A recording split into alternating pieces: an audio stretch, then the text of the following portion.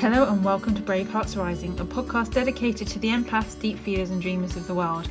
I'm your host Lisa Pascoe, and in these episodes we explore what it takes to create a wholehearted life, one where you thrive from the inside out. Here we value diversity, compassion, creativity and kindness because we know that the world is a brighter, more fun place to be when you are free to show up as who you truly are, not just who the world wants you to be. Thank you so much for listening. Now let's get on to today's episode. I'm so excited to share with you today's guest, Meg Kissack. She is the host of the Courage Makers podcast, Rebel Rounds, the founder of That Hummingbird Life, and is also the woman behind the wonderful artwork for Brave Hearts Rising. I've known Meg for a few years now, and she is full of life, and you are in for a treat today. We talk about what it means to choose yourself, how you are enough exactly as you are, and we also look at the stories we tell ourselves, how you can turn your weaknesses into strengths. Other topics include the moon, self-love as a political act, and that pesky voice inside our heads. So get comfortable and enjoy the show. So hello Meg and welcome. I'm so excited to have you on the show today, and thank you for being my first ever podcast guest. Do you know what? My heart swells when you said that. I'm so honoured. I have so much admiration for the work you do, and I can't bloody wait for your podcast, seriously. Yeah, thank you. I'm really excited for our conversation today because if there's one thing I know, it's that it is going to be nourishing, inspiring, and 100% energizing. So I'm excited for us, and I'm excited for the listeners at home too. Part of your mission is to spark a movement of women who are choosing themselves. What does it mean to you to choose yourself? I love that question. For me, choosing yourself it's realizing that you're worth fighting for. And I think that can come across as something that is so easier said than done. I think we all get to a part in our journey where we realize that we've been putting others first, especially as kind of women and empaths. You know, we're so used to putting everyone before ourselves and thinking that rest time is something to feel guilty about, and that there's all these reasons not to do the things that we want to do and live the life that we dream of. There's so many reasons society gives us to not do those things. It's about realizing that you have value, that you're worth fighting for. And I suppose everybody listening at home can probably relate. It's not an easy journey to get through because it often looks like trenching through a whole lot of shit before we choose ourselves. So choosing yourself to me looks like living without apology. It looks like knowing you're worth fighting for and knowing that you have value intrinsically. So it's intrinsic value. It's not based on what you do, how you show up in the world, your job, how much money you make. You have value as you are as a person. And I think a huge part of choosing yourself is getting to the point where you can kind of let go of what society expects you to do and make choices that you know are right for yourself. Okay, thank you. I love that. In terms of your bigger vision, what would the world look like and how would it be different if we started choosing ourselves on a daily basis? Oh, I love that. And I love this idea of us all making all the decisions in our life based on what we know is right for us and the vision of the world that we each have. Because I think we've all got a vision of how we want to see the world. In terms of how I would see the world changing is I look back at time and I look at the history of women and how we've been oppressed and how we've been treated. To me, it's a great feminist tragedy. All of the women that we don't know about because we weren't valued as women. All of the women's creativity that was lost because women's art wasn't taken seriously and it was seen as frivolous to do that. You know, it makes me really sad to think of all the women whose wisdom we've lost out on generation after generation because of patriarchy. So for me, the vision I have for the world is a world where women are free to create, they are free to write their own future, to choose themselves. And ultimately, how amazing would it be to live in a world where instead of being kind of guided by the shoulds and what we think people expect us to do, we actually look within and look at how we would love to see the world and try to live the life of a woman whose autobiography we would just love to read. Yeah, no, I love that too. How are you currently choosing yourself? Everybody can possibly relate. It's really hard to take your own words of advice in medicine. I found that definitely when I'm writing, it's usually writing what I need to hear. So for me, I'm currently choosing myself by leaning into uncertainty. With my business, I don't really know how things are going to pan out, and I'm very type A. I like a plan. I like to know exactly what's going to happen. I don't like uncertainty. So a huge part of that for me is having trust in myself that this is all going to work out in a way that brings me joy, that brings the world joy, and is sustainable. I think sustainability is a huge one that we don't talk about in terms of when we look at our dreams, because we see the kind of euphoric moments of happiness when everything's gone right, but actually 99% of the work when it comes to dream chasing is sitting down to do the work and the not so glamorous stuff. So for me, it looks like working on foundational stuff. Mm-hmm. It looks like being okay that not everything's shiny all the time and actually accepting that as the truth of life, and going against everything that the dream shitter living in my head wants, which is a certainty, a plan, to know how this is all going to pan out, to know that I'll be safe, I'll be able to make the money I need to, that I'll be able to live the life I want to. I think a huge part of it is grit and resilience. Yeah, choosing myself is continuing to do the work on the days where the voice inside my head asks me why I do it, and if anybody's listening, and who am I to be doing this work, all the kind of regular voices we've got. I think that's what choosing myself looks like at the moment, and it is seriously scary. It is, and I know that there will be women listening to this who will completely resonate and know what you're saying and feel what you're saying. Choosing yourself takes courage. And often it's almost choosing ourselves against ourselves. It's kind of a weird one, isn't it? Because often the person who's most critical, it is the voice within us, telling us, who are we?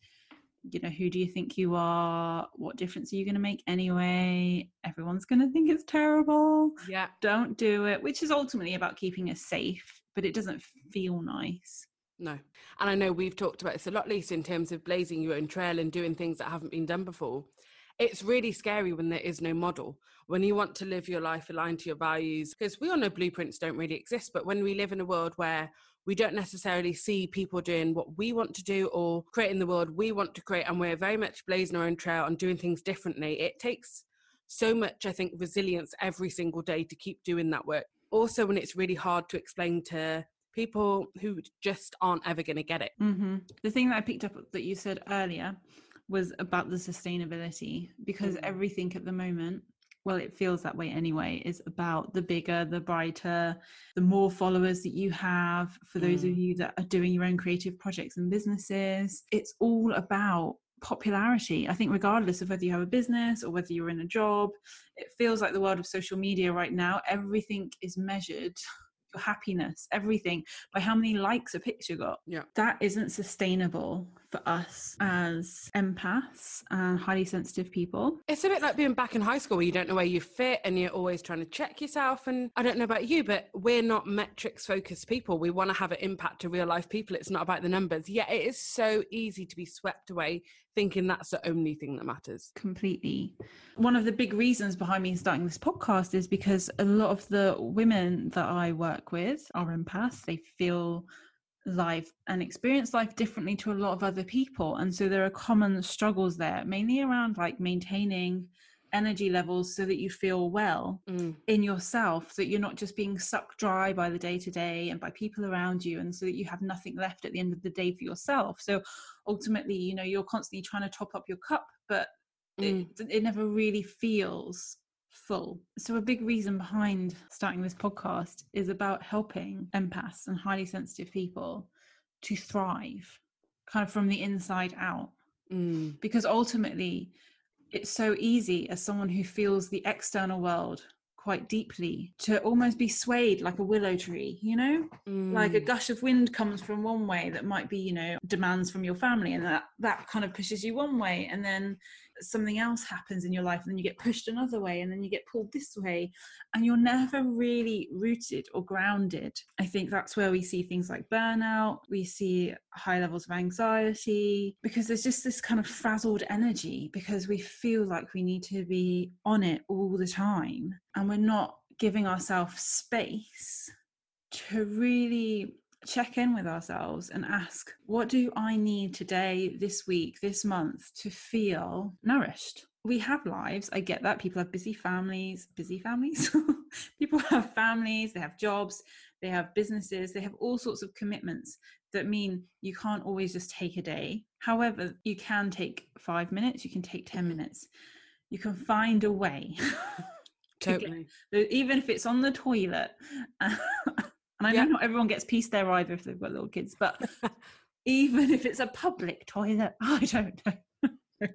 No, do you know what? I remember in my job, like, in all seriousness, the toilet and the bathroom was my saviour. I hated my job and I found it really, really hard to cope. And I would just I'd just lock the door and just stand there and just breathe.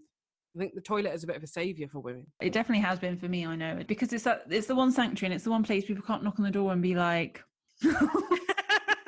like, you know, you can do whatever you like and no one's going to question it because you just feel like, I don't know, what's this, a really dodgy tummy, sorry. Yeah, exactly. We need to find a way that we can build happy, fulfilling, nourishing lives where we feel nourished and well and joyful, and you know, the people around us then also feel those things, because it's a ripple effect. Yeah, you know, totally. If you've got a tree in your garden and it's just kind of withering and the leaves are brown, and you can, every time you look at it, you can kind of sense that it's not really flourishing, it doesn't really feel good. But if you look in the garden and you see something that's just like thriving, like a rose bush or something, and you got all the roses on it and it's all the leaves are green, and you're just like, it brings you joy. And so it's just such a fallacy that it is selfish as a woman to look after your own needs first. Yeah. And I think the women who really worry about being selfish, the fact that they're even worrying about it in the first place means that it's impossible that they are being selfish, because they're already thinking about other people. That's definitely what I found in my experience too. For those listening who feel guilty for putting themselves first or wanting to put themselves first, take a step back, deep breathe, and know that the people around you benefit when you're lit up, when you're rested, when you're fulfilled. Because it also teaches the people around you that it's okay to be fulfilled. And I think that's quite a powerful message. Totally. We lead by example. I've definitely found in my own life, both when I do it and when other people do it, when I see other people taking good care of themselves, or when I model that in my own life, there's a massive ripple effect, because I think for women, it's a bit of a huge sigh of relief of, oh, that's okay. You know, oh, okay, I didn't know I had permission to do that.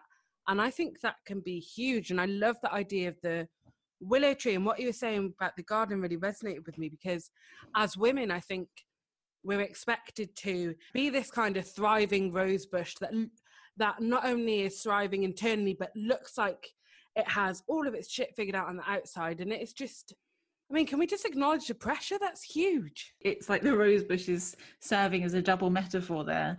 So on the one hand, it like shows how when something is just thriving, it brings joy to the people around. But on the flip side, it also highlights the pressure to sometimes be like this, to be like this flourishing rose bush. You know, once upon a time, women stayed at home and looked after the children. And then that dynamic changed completely. But I don't think the other things shifted. So now I see my friends who do have children who are kind of having to do a lot of emotional labor. Remembering birthdays, like kids' parties, presents, you know, they need to send a card to Aunt Mabel. It's like the feminist load, isn't it? Yeah. But then they also have to like turn out and look the part. And that's not to say that there aren't people out there who are supporting their female partners, but just on the whole, there is this pressure to bake the kids cakes for school. So no, I love that about the flourishing rose bush and how you kind of framed it there as well. So on the one hand, it is about how something that's flourishing can bring joy to those around. But on the other side, actually, it also illustrates how much pressure there can be to be that flourishing, perfect bush, I was going to say. Keep it in, I love it. There isn't much give for imperfection, and that is exhausting, because if you're already type A, if you're already quite self-critical, it's not like we don't put enough pressure on ourselves. The issue is increasingly with social media. I mean, there are lots of amazing things about social media because they do connect people, they They help us to, you know, run events and like, yeah, bring people together to share parts of who we are. And I think particularly for me as an introvert, it's really helpful to have that space to kind of show parts of my inner world to the outside. But also there is the other side, as with everything, and it's just that unconsciously you don't realize how much stuff you're taking in, and how much your brain is sorting that out into piles like, you could be more like this, you should be doing this. And before you know it, you're finding yourself comparing yourself to other people, or, oh, she's just written a book, oh, I should really write a book, why haven't I written a book yet? Rather than just going, oh my god, that's really amazing, she's written a book, I'm really excited for that person, we then like turn it into a failure for ourselves. Things have changed a lot in the last 100 years in terms of now we have more access to money and being able to earn our own money. Now, you know, we go out to work, and just, I don't think we stop and pause as a society and realise how, in so many ways, life has become so much harder for women. You know, I love a good metaphor. It's like we were already carrying a really heavy rucksack, and now there are these huge stones being added, you know, the career and the making sure everybody's happy. Well, that's always been one. You know, it's not like our workload gets lessened or the pressure gets taken off us. It's just like, as women, we're supposed to be able to cope with this and also shine vibrantly while we do it. And I think it's really something when we get together and we're like, actually, do you know what? This is really hard, and actually admit all of our deep down fears, insecurities and vulnerabilities, because it can be really hard looking at women who have got the book deal and they've also got 3 kids and they've got a brilliant partner and they're doing all this amazing stuff, because unintentionally, I think it can, and I really mean it, it is really unintentionally, I think it can make us think, well, what are we doing wrong? Why am I finding it so hard?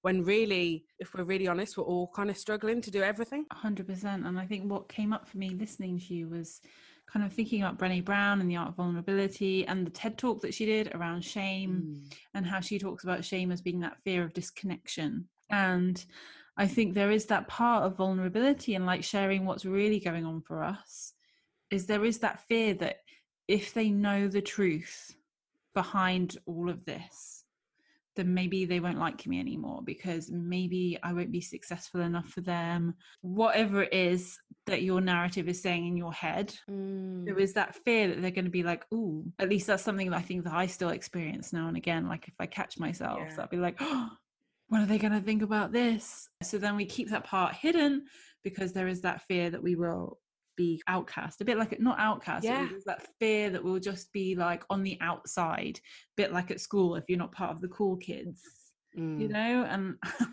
I don't know about you, but I don't think I've ever been a cool kid. Nor me. Yeah, I've always had this kind of weird desire to be a cool kid, even though I'm not even sure I know what that is. I totally get you. And as you're talking, I was thinking in terms of the whole vulnerability and actually showing people who you are deep down. It made me think, so last year I did a 100-day project where I showed up on Instagram stories every day. And it was quite sobering because, and this was really vulnerable to chat about, because to me, I initially thought it was about getting over my fear of video and putting myself out there more. And that was definitely the catalyst for starting that project. However, if I get really, really, really honest with myself, I know that deep down I did it because a big part of me thought, well, this is probably going to prove all of my fears right. I'm going to show up on video, people are going to see the real me, and they're going to see me as the fraud I am.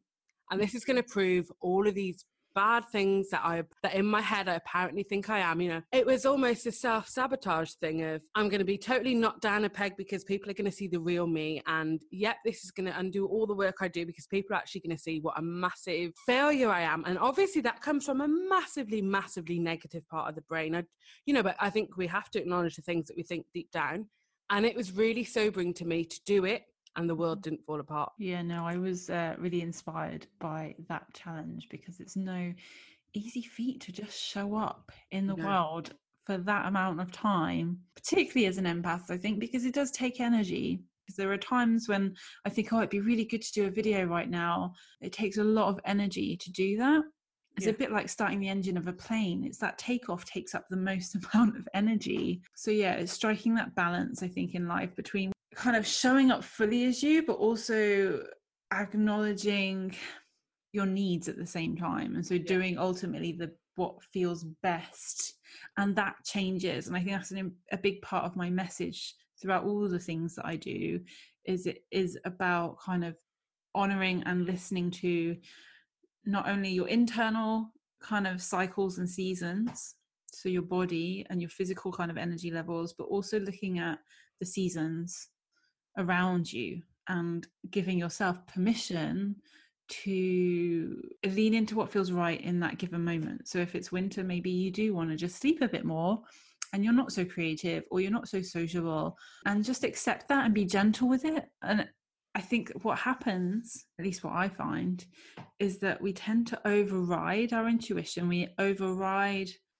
our body's kind of subtle messages, and we push through and we push through and we push through, and then we end up getting ill on some level. It might just be like a permanent cold, it might be regular headaches, it could be the anxiety. Like, it's really different for different people, but and it just keeps kind of progressing until actually at some point we have to take a step back and go, do you know what, this isn't working, this isn't sustainable for me. As empaths, I really do think it's our kind of mission as it were, to find a sustainable way and then like bring it to everyone else, because I feel like what is true for us is true for other people, just on a slightly different level or in a different way. So I'm talking from my lived experience.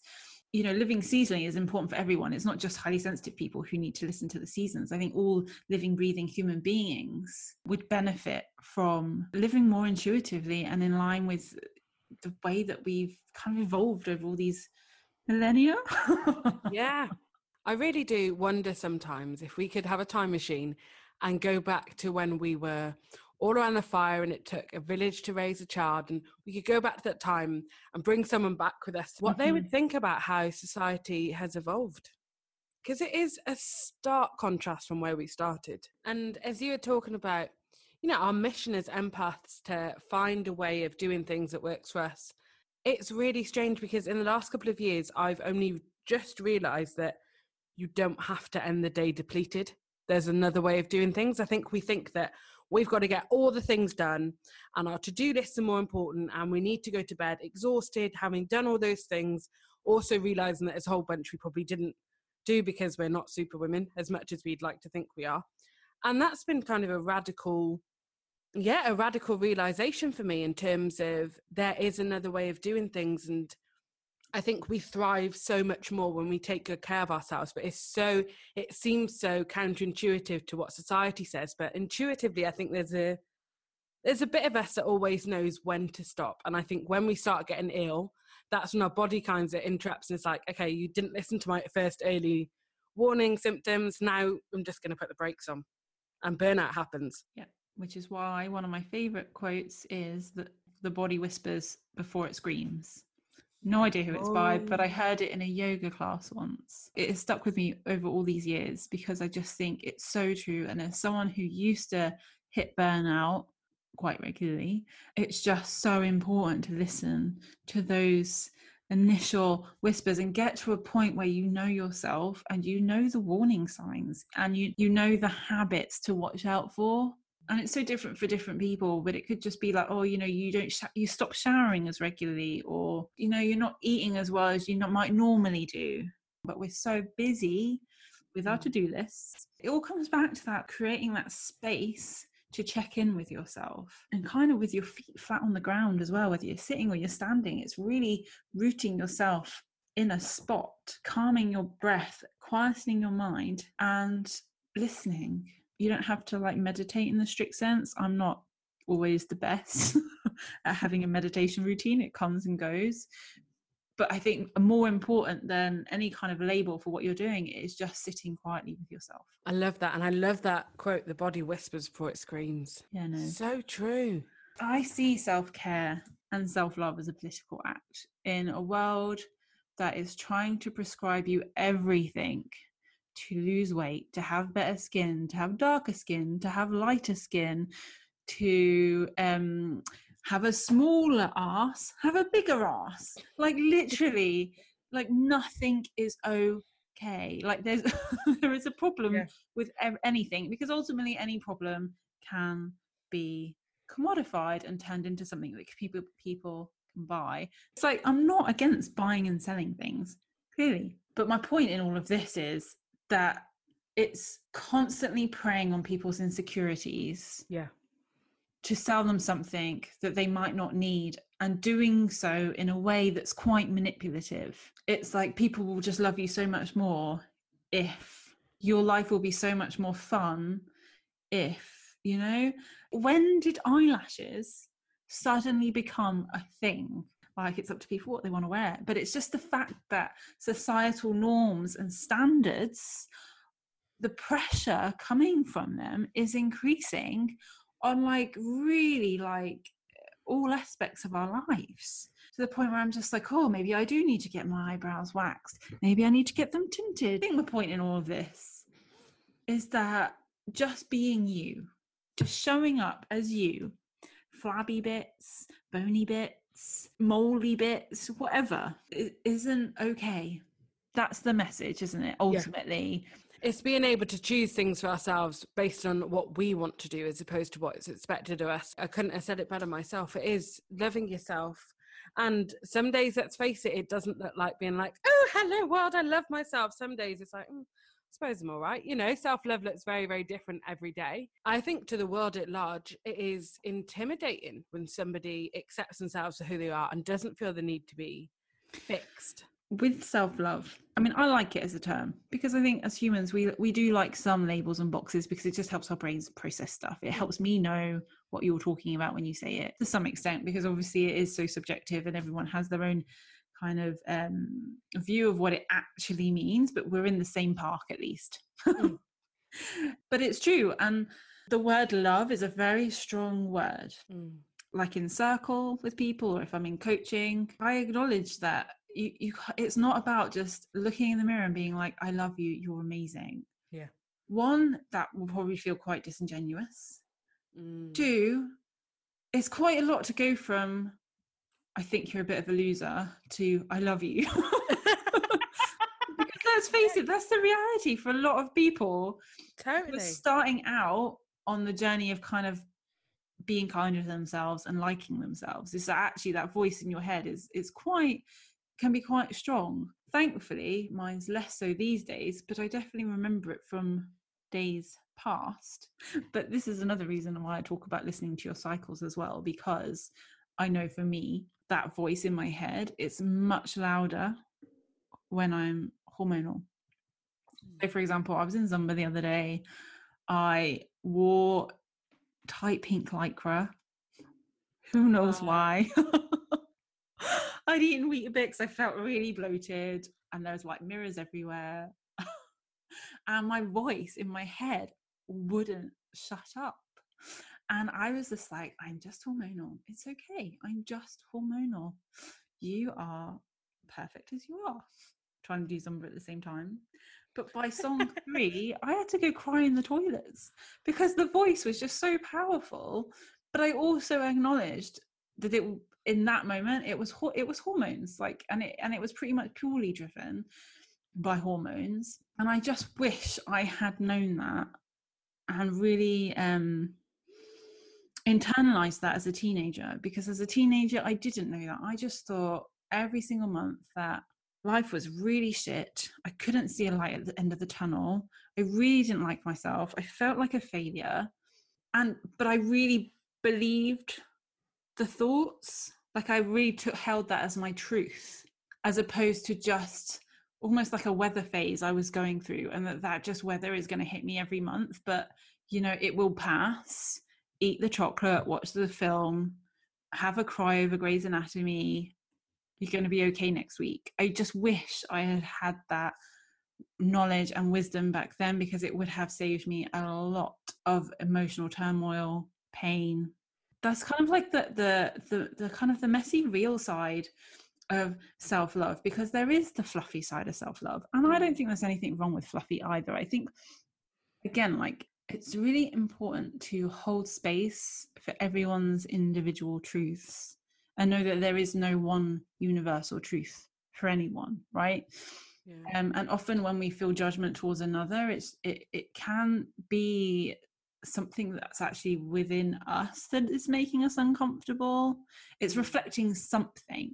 Yes, it's the fluffy side of self-love, and of course that's the easiest stuff to sell as well. What is less comfortable and what is more vulnerable is talking about the other parts of self-love, which is the boundaries, the saying no to people, the side that of self-love that is cutting people out of your lives, because actually, you know, that friendship just isn't the same anymore, and the dynamic has changed, and doesn't fill you up anymore.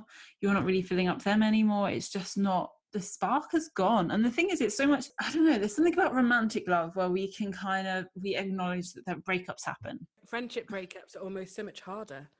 I was just going to say, because it is almost like being like, I don't want you in my life, because it is so much more brutal in a way. It's a weird one though, isn't it? Because we do acknowledge it with romantic relationships. So, but why do we feel with friendships that they need to be evergreen? That's very true. You know, I'm a big believer of the season, a reason, or a lifetime saying.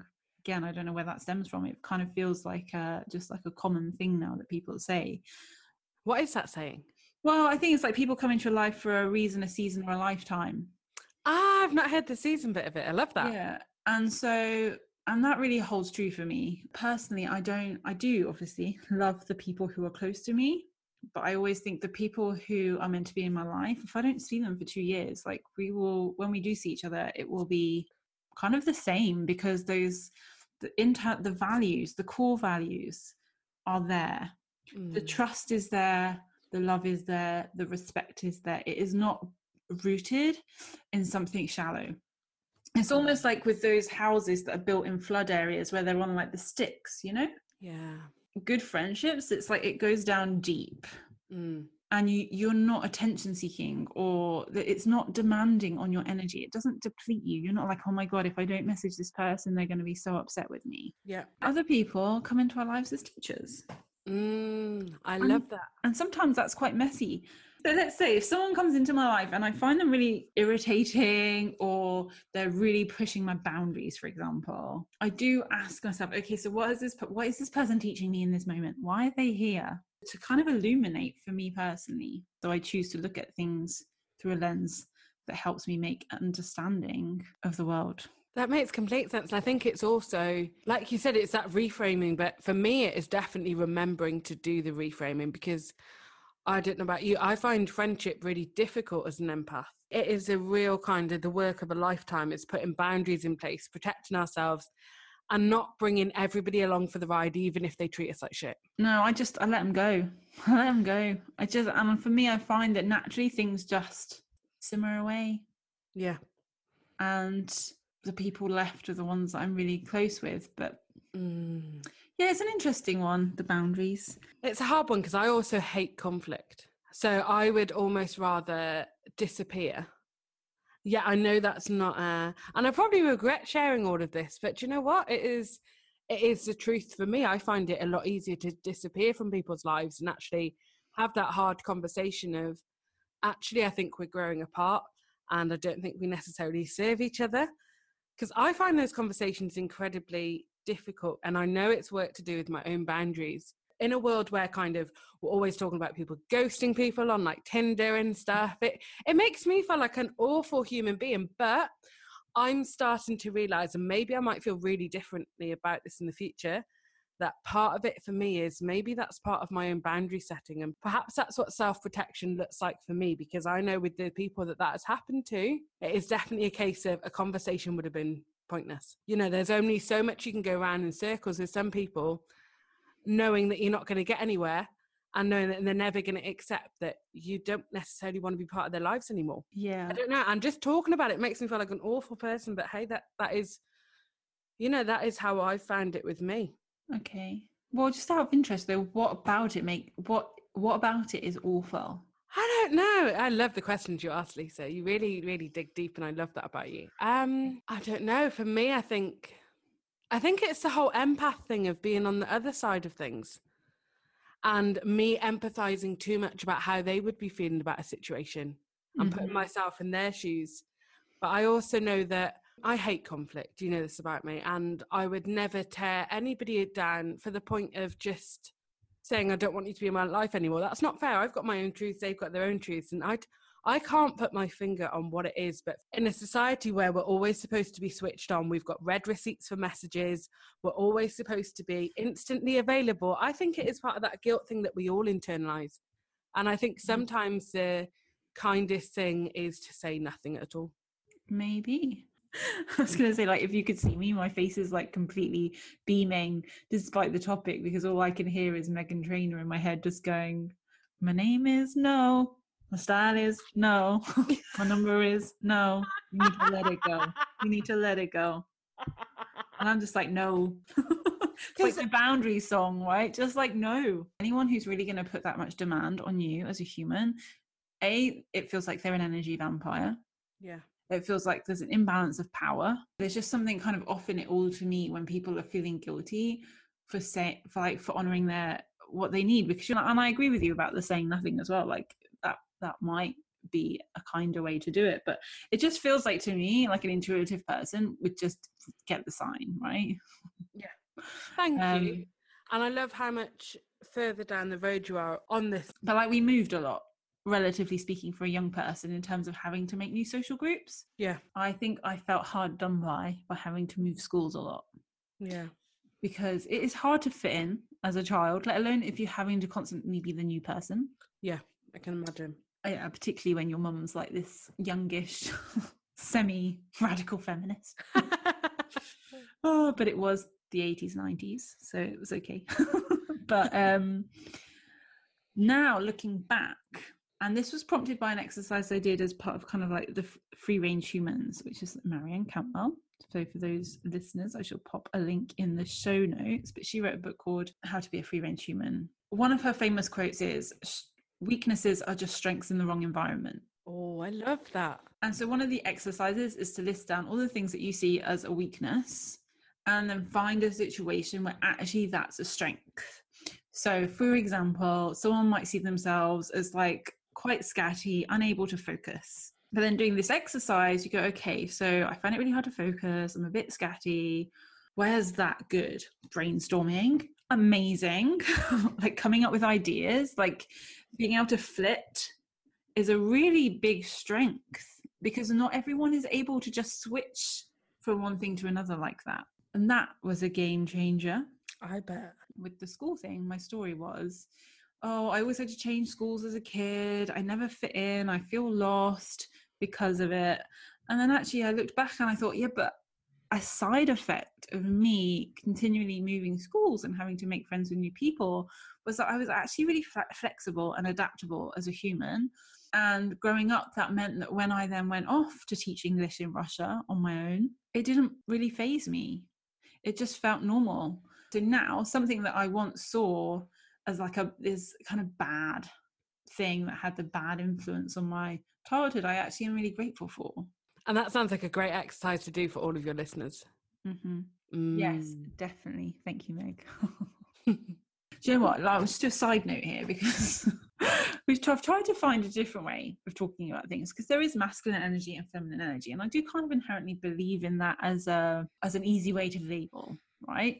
Because it's just like yin and yang. Like it's been around for centuries, just using like yin and yang. So then a friend and I, we thought, well, can we use like sun and moon energy?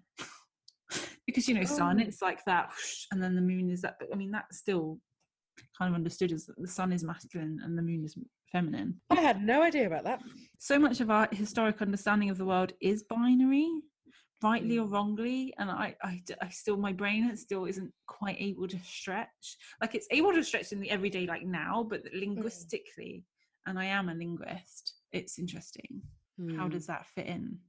And I feel like it fits in terms of modern day society and how that's kind of almost been created binary. Like humans have created these rules. Like, why can women wear trousers but men can't wear dresses? Like, what the hell is that? Yeah. Because at one point women couldn't wear trousers, and it was really frowned upon for a woman to ride a horse not size-saddle. And pink started off as being a typically masculine colour. Mm-hmm. Exactly. It was for boys. Yeah. And I don't know, it was rebranded or something. I have no idea what happened there. So Meg, I think something that I'm interested in and I think would be beneficial for the listeners out there is to know, like, what was life like before you created that Hummingbird Life? And did you always have this sense that there was some kind of bigger mission for you in life? Good question. Yeah, I think I've always grown up with a deep sense of knowing that I was meant to do something big. The arrogant side of that, like, I definitely have kind of mixed feelings about that, because I'm aware that sometimes it can come across as like, who does she think she is? But again, that's the kind of gremlin that sits on our shoulder. I grew up as a writer, as a person who stopped writing because the pressure was too much. And I remember back in school, I mean, like my year 10 English speaking project, we had to do a debate, had to choose one side of a debate. And I did my year 10 project on sex trafficking of children. I've always been looking at the bigger picture of society, and for some reason, and I don't think I can put my finger on why, I've always grown up with a sense of responsibility to change things, a sense of how as human beings can we make this a better world for everybody. Mm-hmm. And subsequently, that's been a part of me that I definitely loved, but also I can see how I massively kind of wore the world on my shoulders. I think as a young person, I felt a huge sense of responsibility that I'd kind of given myself. I really don't know where it had come from. My needs were definitely last on the table. You know, I did my university degree while doing 3 part-time courses, having a job and volunteering and having an internship. I mean, I don't know how I did it. And I don't say that with a source of kind of, look at me, how wonderful I was. I think sometimes we can look back and see that sometimes we're so distracted running from ourselves that we don't give ourselves space to look at the context of our lives and what we could be doing. I think some of it can be a distraction, but there definitely came a point in my life.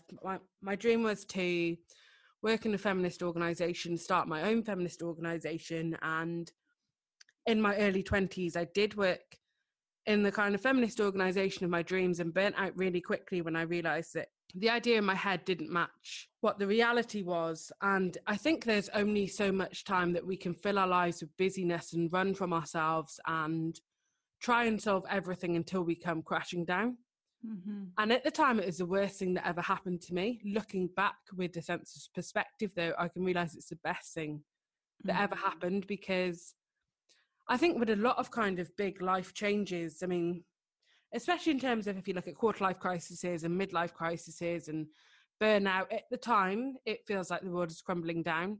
But sometimes I think, and I'm not meaning here in terms of, I just want to kind of put a disclaimer, I don't mean in terms of great tragedies when you lose someone or something really tragic happens. I just mean in terms of, from a personal development angle, sometimes things need to come crashing down in order for you to look around and look what is left from the rubble and how you build yourself, knowing that you can build yourself up using the skills you already have and the gifts you already have, but in a way that serves you as well. It goes back to the empath thing, giving all of me and not really giving a damn about what that effect was on me. I think it was a massive catalyst for me to realise that actually, if I want to serve the world on a deep level, if I want to serve people, if I want to be of some kind of help or of service, I need to do it in a way that fulfills me at the same time, because I cannot live my life completely drained and just moving from burnout to burnout. So that Hummingbird Life started as a kind of result of that. It started as definitely a self-care blog, as somebody who had no idea what self-care meant at the time. So just sharing my experience and my journey with that. And I think I really thought that I started it as, I thought I was going to kind of coach women in the NGO and non-profit world to take better care of themselves. And it's been really exciting to see it grow with me. Yeah, and move from that kind of specific arena to a much more kind of wider mission. I was a massive, massive feminist activist. And for many years after I kind of left that world, I had so much grief in terms of a loss of my identity, and it's seemingly ridiculous as even any kind of mention of International Women's Day, it would upset me so much, because I'd think, well, that was who I am. I feel so disillusioned now. I've lost all of my passions. And it has taken me a while. Again, it goes back to the whole reframe thing, that the work I do now in terms of cheering women on, encouraging women to own who they are and own their stories, live their stories, share their stories, and just be unapologetically themselves, is activism under a kind of different branch of the same tree, but in a way that doesn't deplete me at the end of the day, and instead lights my fire. Because for me, there's nothing quite like working with people and see them putting their visions in the world and helping people who've been on a similar journey in a way. That's a kind of long rambling answer to your question. Thank you so much for sharing that, because I think it's a really important thing to acknowledge. As empaths and highly sensitive people, we do feel things deeply, and we do, I think, on the whole, I've yet to meet an empath who doesn't really want to make a difference in some way, even if it's just to help people feel good. Yeah. And that is a weight. But it's remembering that there are so many different ways that we can show up and create that difference without giving all of ourselves and making ourselves sick. Because I think that too often that is the path that people go down. Yeah. And they just give and they give and they give, and there's nothing left for them. And the problem with that is that if we say that we want a world where women or people are choosing themselves on a daily basis, they are doing things that light them up, well, that is at odds with the world that we are creating, where we are depleting ourselves to serve others. Like, they fundamentally aren't the same world. So at some point, we need to step in to our own visions and start, like, it does start at home with ourselves. Like, I really feel like this is such an important piece, and it's often the hardest piece. It's so easy to do things to put a smile on other people's faces, and I don't say that lightly, like to take away the impact and the importance of helping other people, serving other people. But what I mean is it does feel sometimes a lot easier than actually turning the spotlight on ourselves and having to do the work of undoing a lot of learnt behaviors, programming, conditioning. And, you know, life is messy. Humans are messy. We would love to put ourselves into like these boxes and put a little bow on it and be like, oh, look, I've got it all figured out. But we don't. We're never going to get it all figured out. Like, life would be dull if we did figure it all out. We are part of nature, and nature is messy and non-linear and seasonal, and sometimes things are flourishing and other times, you know, the leaves are falling and the earth is dry, and we're waiting for the rain to come. Yeah. And I think so much of it is about also detaching from our ego, in terms of when we're so busy and we're doing everything to distract ourselves ultimately from looking at who we are and what lights us up, because we feel that selfish. It is so easy to be like, oh, I'm so busy. And as a society, we glorify busyness.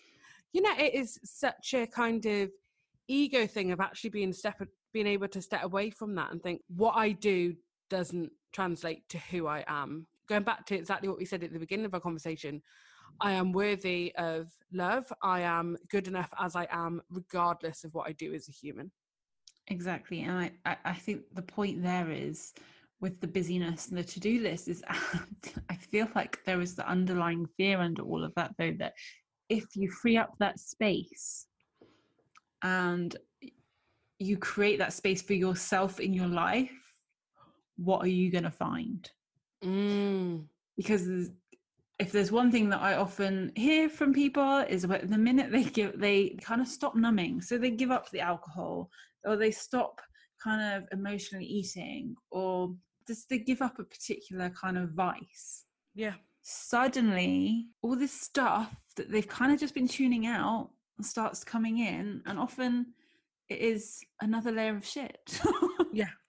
It is scary to look at ourselves with everything taken away. As someone who's worked in mental health, who has had my own kind of relationship with mental health difficulties, I'd say, particularly growing up, I don't want to give off the impression that, you know, if you just live seasonally and you listen to your body, that everything's going to be amazing. Like, I really feel very strongly about permanent positivity, that it is unhealthy for us. It's an unhealthy expectation. What often happens is, like, people start actually criticizing themselves for not loving themselves enough, like, which is a whole, like, twisted layer of BS. It's just like, again, it's the never enough piece. If you're listening to this and you feel like you're at a point in your life where you feel like you are ready to change things, I think the first thing is it's really important to think about what are the conditions that you need to make changes in your life in a way that is authentic for you and resonates, and in a way that is supports your well-being. Because it's all good to have this intention to be like, yeah, no, I'm gonna stop drinking and my life is going to be amazing.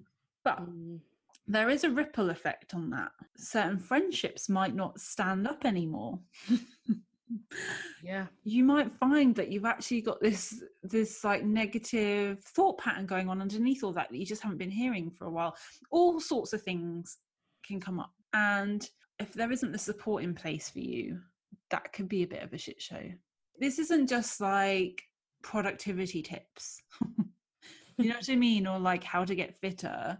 Not that there's anything wrong with that, but I feel like it is the deeper, the soul stuff, the like having to face the part of you that is terrified of something, the parts of you that have experienced things that maybe you haven't mentioned to other people. You know, it's kind of those corners that you're scared to go into, because we all have these shadowy areas. Some are scarier than others. You know, some people have not so scary corners. Other people have some terrifying corners. What things do you need to take with you to kind of deal with this stuff? What does your light bulb need to comprise of to look into those corners? Yeah, exactly. And do you need to take backup? Yeah. Do you know what I mean? Or do you need to phone a friend?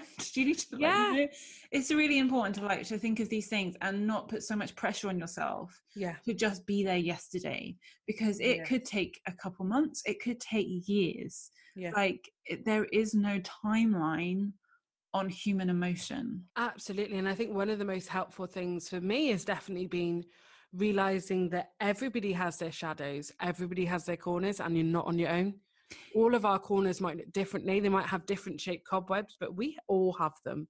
Being on the topic of shadow, like I always feel really strongly, at least for me, that our shadows, parts of ourselves, our shadow sides, they are not inherently bad. And what I do see is that people, they kind of fight that part of themselves. They go, well, they'll really celebrate the part of themselves that's like sociable or really good at art, you know, and then they are very critical of the other parts of themselves. And this causes a real internal war. It causes division, and that's disharmony ultimately. And that's kind of like a chaos. And how can we thrive when we have this internal battle going on?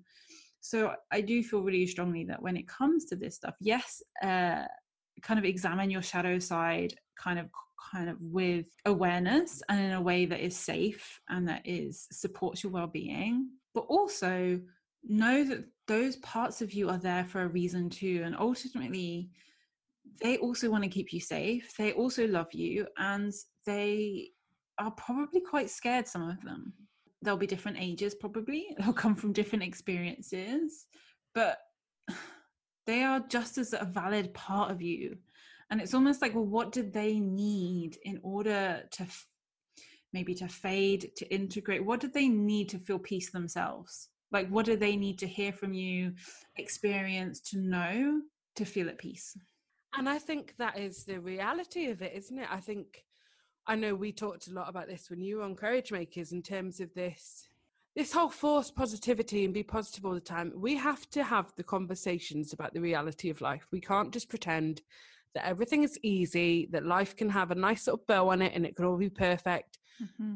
You know, and I think it can be so tempting to buy into that. I completely see why it's an industry in itself. I can see why it makes money. I can just see why, but it is so manipulative. And I think it gets people when they're most vulnerable, because life is this really, really messy thing. And as empaths, it can be really tempting to shy away from reality, because we take on so much, and so much of our energy just gets drained away. But we have to acknowledge what is real life and the actual very real life consequences of what happens when you do take on too much. And it goes back to what we were saying about that vision, about a world where people are thriving, where people are choosing themselves every day, where kindness and authenticity and creativity are kind of like at the heart of things. Well, then we have to look in the mirror and ask, How am I practicing kindness towards myself?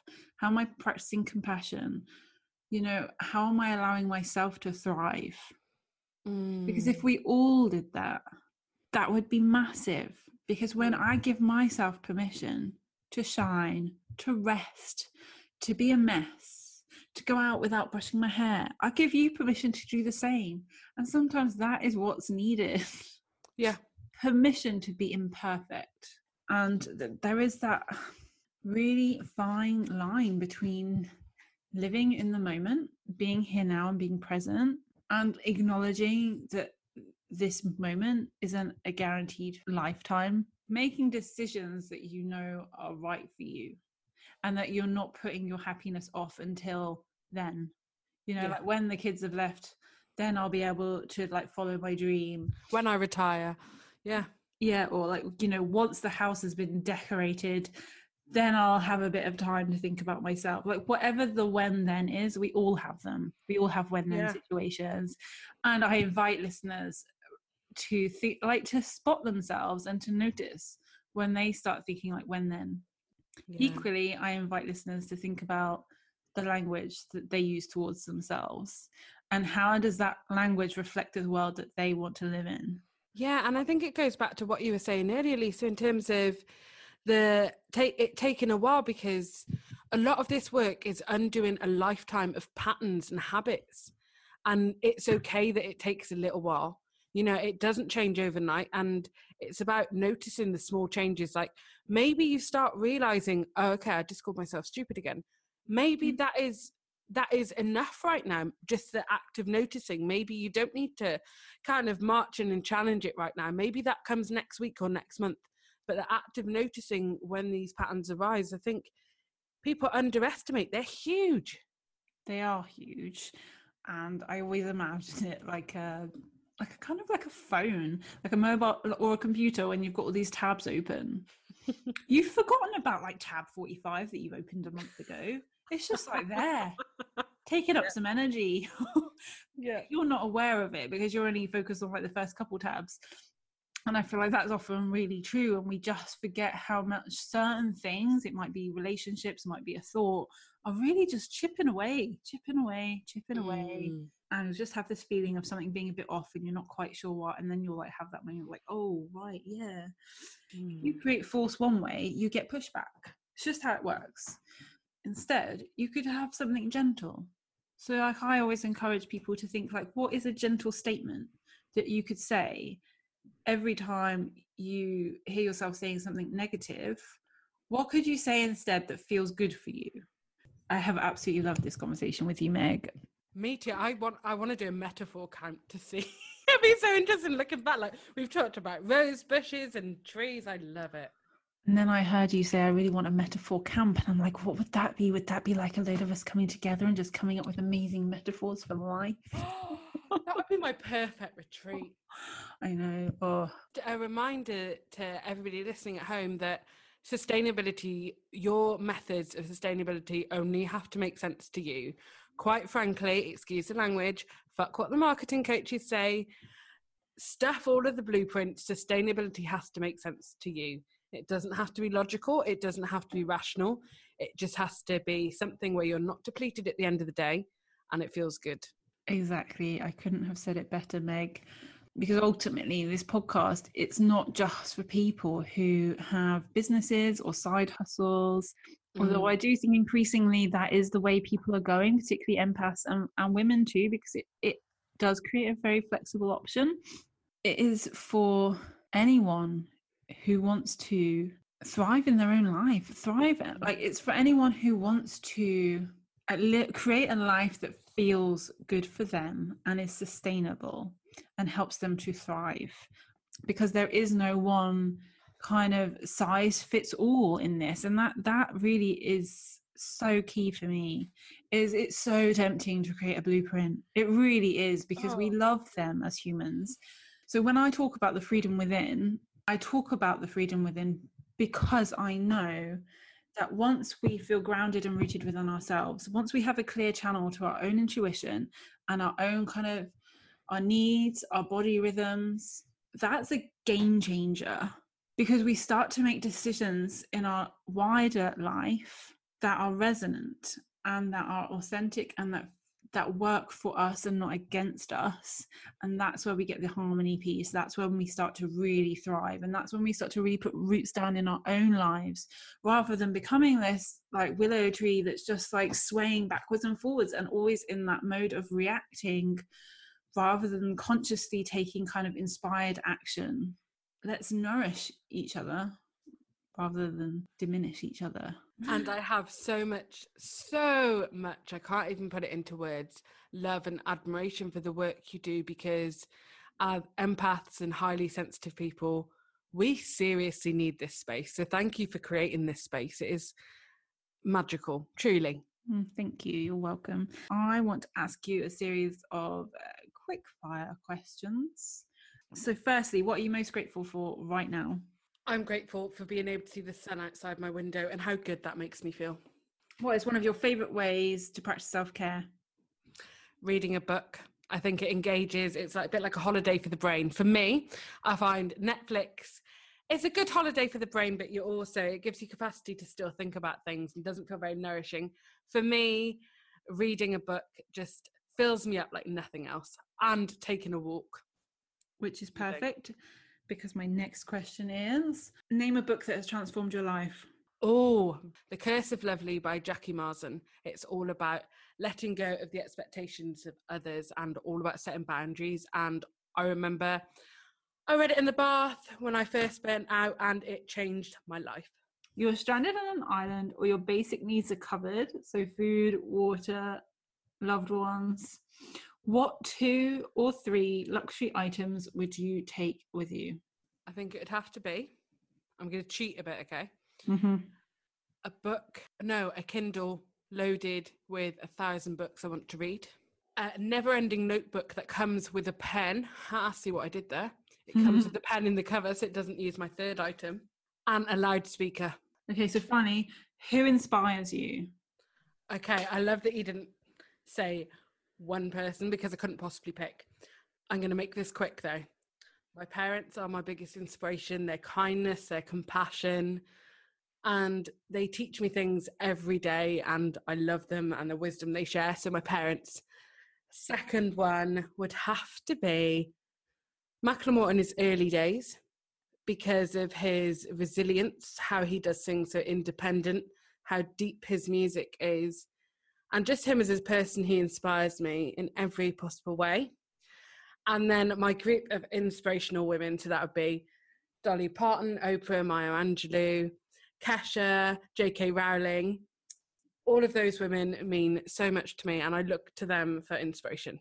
So that in a nutshell would be it. Thank you so much. For the listeners, what one thing would you like to share with them? What would you have them know? That you're enough exactly as you are. You don't need to write that book, do that TED talk. You don't need to be further along. You don't need to go back and change anything you've done. In this moment, exactly as you are enough. Thank you. That's amazing. And such a perfect note to finish on. So for the listeners at home, if they want to learn more about Meg Kissack and any of your projects, be it That Hummingbird Life or your podcast, Courage Makers, where can they find you? What can they do? Oh, I love this question. So my home for all of my work is thathummingbirdlife.com. And on there you'll find the Courage Makers podcast, and also a little box that you can sign up to receive my Sunday pep talks, which I love writing every week. And also I'm doing a Year of Curiosity, where I'm really getting the Courage Makers community together on Instagram every day. Thank you. And for those at home who won't read the show notes, what is your handle on Instagram? It is @thathummingbirdlife. Thank you so much. I have so enjoyed our conversation today, and I just know that more of these conversations are needed. And I encourage listeners as well, like if you took something away from today's episode, let me know what your biggest takeaway was. I'd absolutely love to hear from you. But also start these conversations with your friends, like ask them some of the questions that you found powerful for you. Thank you for listening to the Brave Hearts Rising podcast. I really hope you enjoyed today's episode. For more information about the topics discussed and links mentioned, please go to www.lisapascoe.com/Brave Hearts Rising. And as always, I would love to hear from you. So if you have any feedback, comments or questions, please do email me over at lisa@lisapascoe.com. As always, be kind to yourself and have a wonderful week. Bye.